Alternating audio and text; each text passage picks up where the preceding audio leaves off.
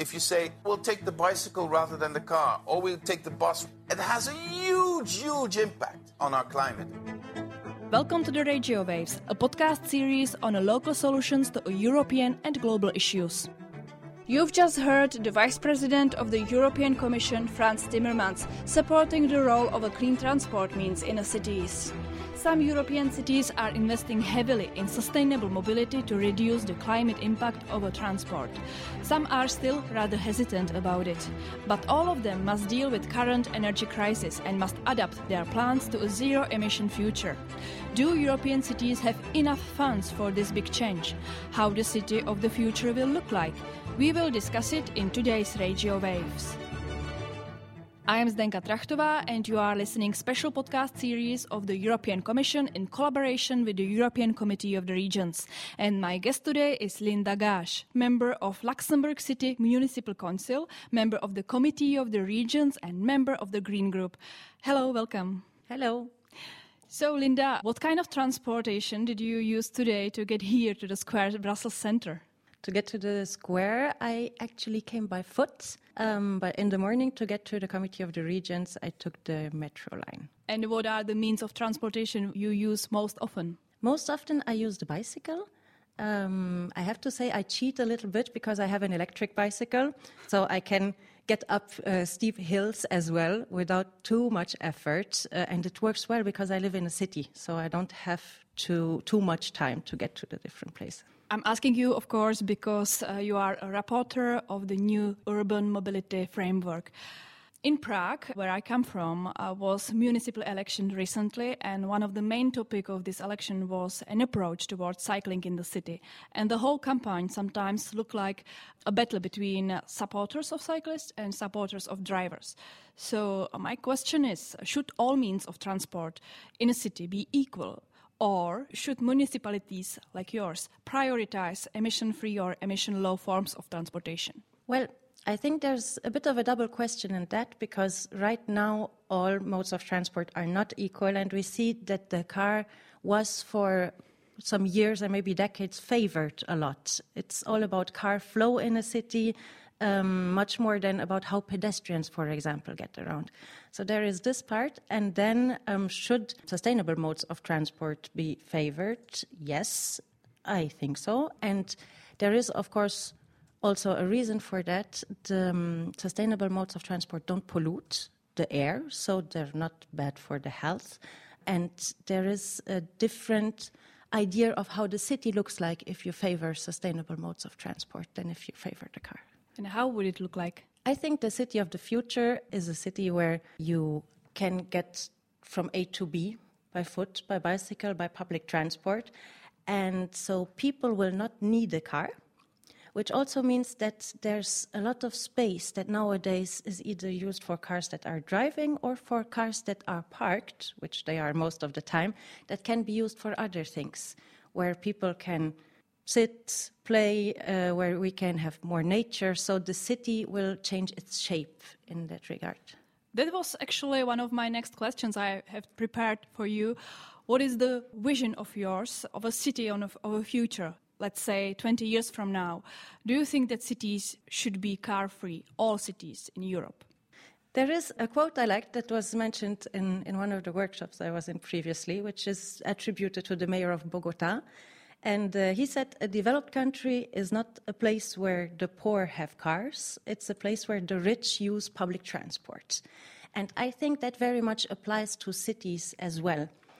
The city of the future doesn't necessarily need to be car-free, but it should be a city where you don't need a car, where the car is not the first mode of transport that comes to your mind when you think about getting from one place to the other, but where you have so many alternatives that are so much more practical, comfortable, accessible, that the car doesn't have the same place in the city as it has today.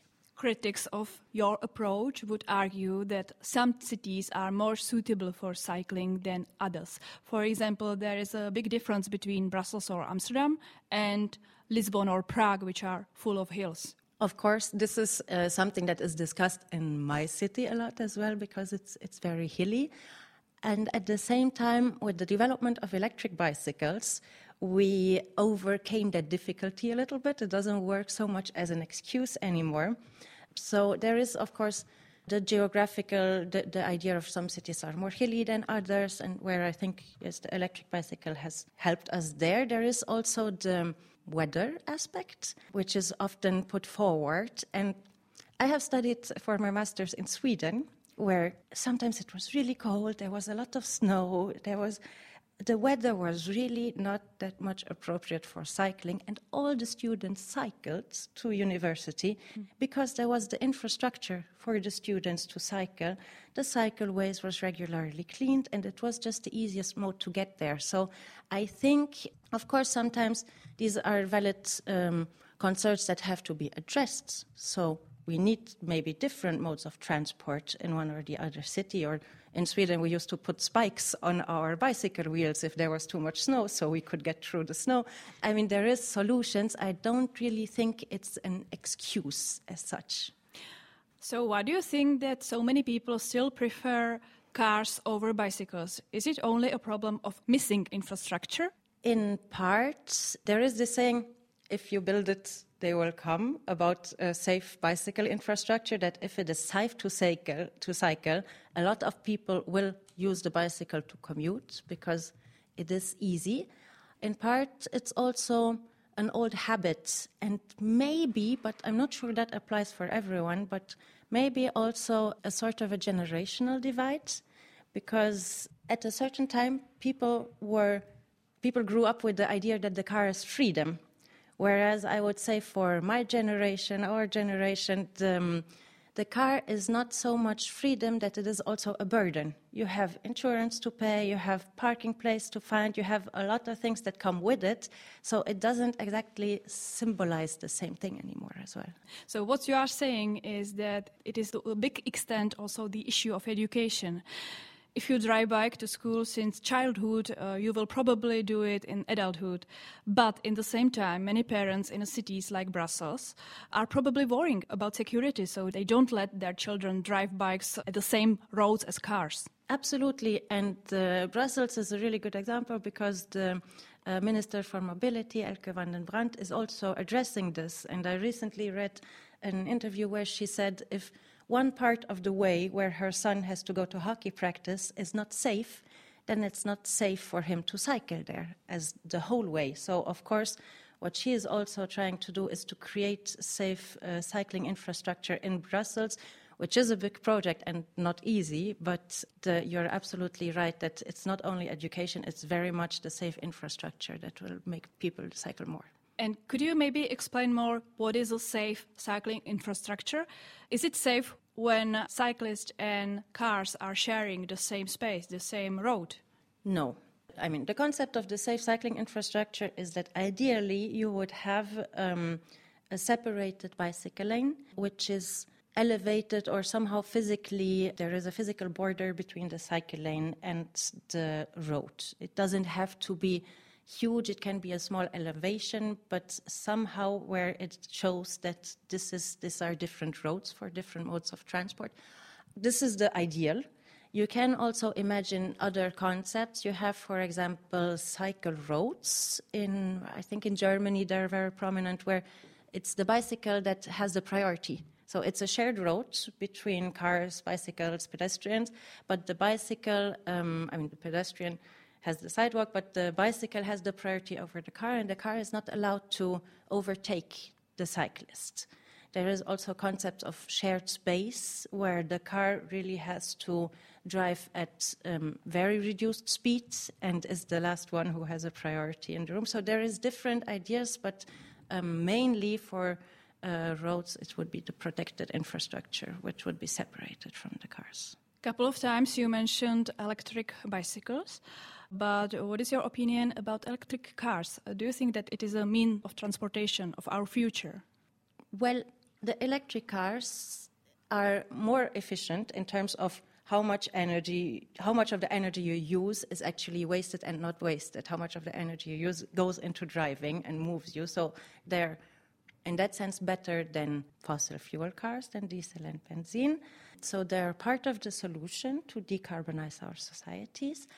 although it is very clear that if we replace simply all the conventional cars that we have nowadays with electric cars, this is not going to solve the problem. The idea would be we have to have less cars in the streets. To do that, we have to develop the alternatives, and those cars that will still be on the streets should in the future be electric. Les ondes régio. Ondes régio. Regiowellen. Onde Regio.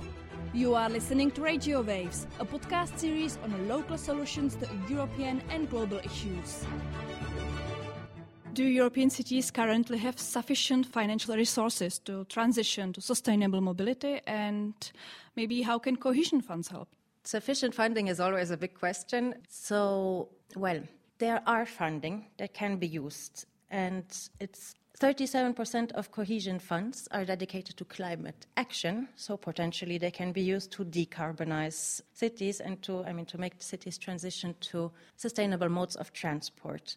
The issue is that on the one hand, there is not sufficient funding. Cities would be very happy to have more funding available, but this is not the only problem. The problem is also that the funding that is available, sometimes the overview is missing. There is different funds that can be accessed through different programs. And for cities, especially for smaller cities that do not necessarily have people who are working full-time on EU funds, it is really difficult to see through all of this. And another thing that is very important when it comes to funding is that funding is often dependent on some sort of arbitrary factors that depend on cooperation between national and subnational governments. And in countries where we see that cities and their national governments have a different political leadership, this might impact on the potential of a certain city to receive funding, although they would need it. Do you see differences in this aspect between different cities in European Union? And could you say maybe some example of a city that use very effectively European funds for green transition, and on the other hand, some bad example on the other side? I was on a panel with the deputy mayor of Budapest, Kata Tüto, who told us all the different actions that their city has taken to make the green transition happen, which is not only in terms of mobility, but also in terms of recycling, waste reduction.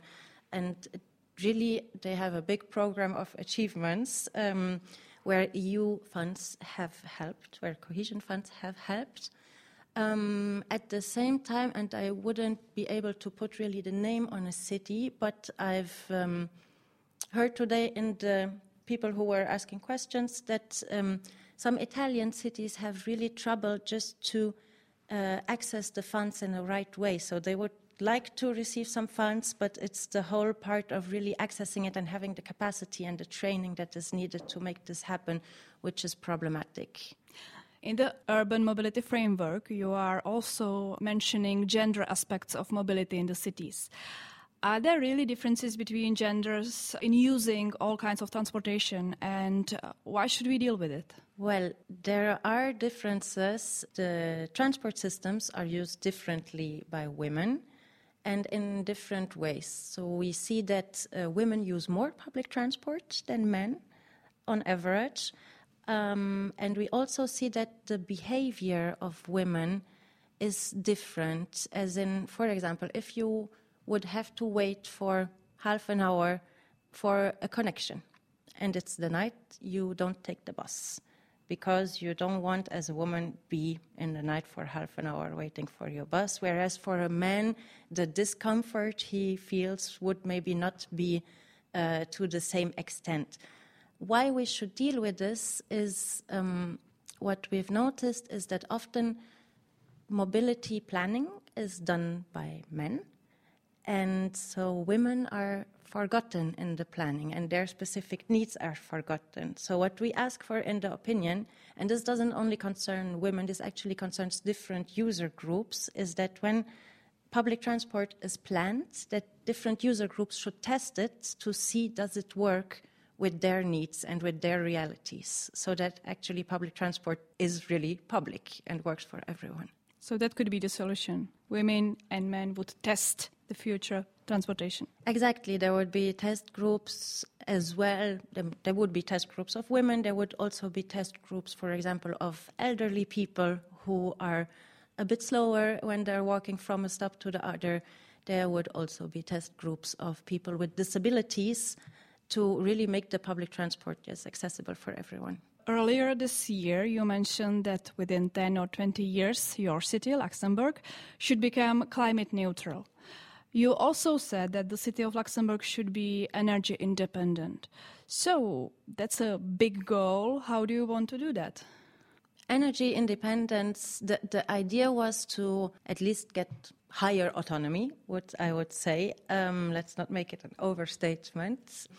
How do we want to do that? What we are asking for is that the city of Luxembourg makes it possible to install solar panels on every roof where it's possible, both on the buildings that belong to the city, where the city of Luxembourg has the power to do this, but also to facilitate it for citizens. And then next to this, there is the question of energy efficiency. It is often said that the best way to save energy is not to waste it. So we would need to make our buildings in the highest possible energy class, and thus no energy is wasted, which the decrease in the energy that is spent and the increase in energy that the city produces itself would then help us to get a certain degree of autonomy. By the way, what is the current situation in the whole country, Luxembourg? How does the state of Luxembourg deal with current energy crisis? It's a crisis for everyone. I think the whole EU was hit hard, and all the different member countries as well. We have had agreements to counter the crisis. Maybe I should take a step back. In Luxembourg, we have something that is called the index, which I'm not sure all your listeners are familiar with, but which basically means that the salaries of the people increase when the costs of spending increases. So it's an automatic mechanism that makes the salaries increase with inflation. This added to the crisis, of course, because with the rising prices, we then had a social crisis because prices went up. We have the energy crisis for the spending. And so there needed to be a discussion between the government, companies, workers to solve this problem. Now, the main points of the solution that was put forward is that we capped the gas prices at plus 15%. The government froze the electricity prices, and then there's a whole package of measures to support lower income families or people with a lower income to help them to pay their energy bills. You are the member of Green Party, so I wonder, do you think that in the current situation, the future of our energy is, besides solar, wind energy, also nuclear power plants? No. I know that depending on the member state, there is a big discussion about is nuclear a solution or is nuclear a potential solution, because, of course, with nuclear energy, you can easily produce a lot of energy that feeds into a lot of households. One of the arguments that I see that really speaks very clearly against it is that you need uranium, which at the moment comes to a big percentage from Russia. But not only Russia. Not only Russia, but what I want to say is that if we want to be energy independent, the EU in itself doesn't have too much uranium. So I think it's a false solution in that sense. So you would support nuclear energy if there was a source of uranium from some other place than Russia? I mean, no, that was for me just the strongest argument in the current crisis. But I think it's also a bit of a fundamental question. Of course, there is all the discussion around the nuclear waste. But besides that, I really see the future not as a time where we have one big source of energy that is centralized, but rather that we have a lot of different decentralized places where energy is produced, where we have citizens' cooperatives, where we have all this sort of involvement and not this top-down approach of one nuclear power plant that gives into the system. You know, supporters of nuclear power would tell you that there are small modular reactors in a construction or in a development in the United States, for example. So maybe that is the future? I heard about that, but I have to say, for me, this kind of freaks me out to think about that someone might have a small nuclear power plant in his garden. So I don't think that would be the case. No, yeah, I'm saying it a bit jokingly, but for me, I think, there's a lot of different arguments, but the idea freaks me out. And it's also maybe because we live in Luxembourg. We have a nuclear power plant in Cattenom in France, close to our border, which if there was anything that was going to happen, our country would cease to exist. We're a small country, so the whole country would blow up if this power plant would blow up. And there has recently been a movie that came out, which is called The Year Zero, where they imagine this fictionary moment where the nuclear power plant would blow up and where our country would cease to exist. I think this also makes it very present for us. There is every now and then the distribution of these iod pills that people get in case there was an issue with this nuclear power plant, because it's a bit old and nuclear power plants are planned for 30 years, and it's a bit older than that, so it shows some sign of not always working perfectly. And of course, it's as our country would be very much at risk, this is for us something that is quite scary. So let's hope that French engineers will keep your country safe. The guest of Radio Waves was Linda Gaasch, member of Luxembourg City Municipal Council, member of the Committee of the Regions from the Green Group. Thank you very much for coming. Thank you very much for having me. That's all from today's episode of Radio Waves. We discussed the present and the future of the transport in European cities with Linda Gaasch. We talked about the eternal dispute between cyclists and drivers in the cities. We discussed the financing of a green transport and the gender aspects of a public transport. Linda Gaasch shared her experiences from Luxembourg and the plan for the city's energy self-sufficiency. And the talk also came to nuclear energy. Thank you for listening and stay tuned for the next episode. It will be online next Wednesday.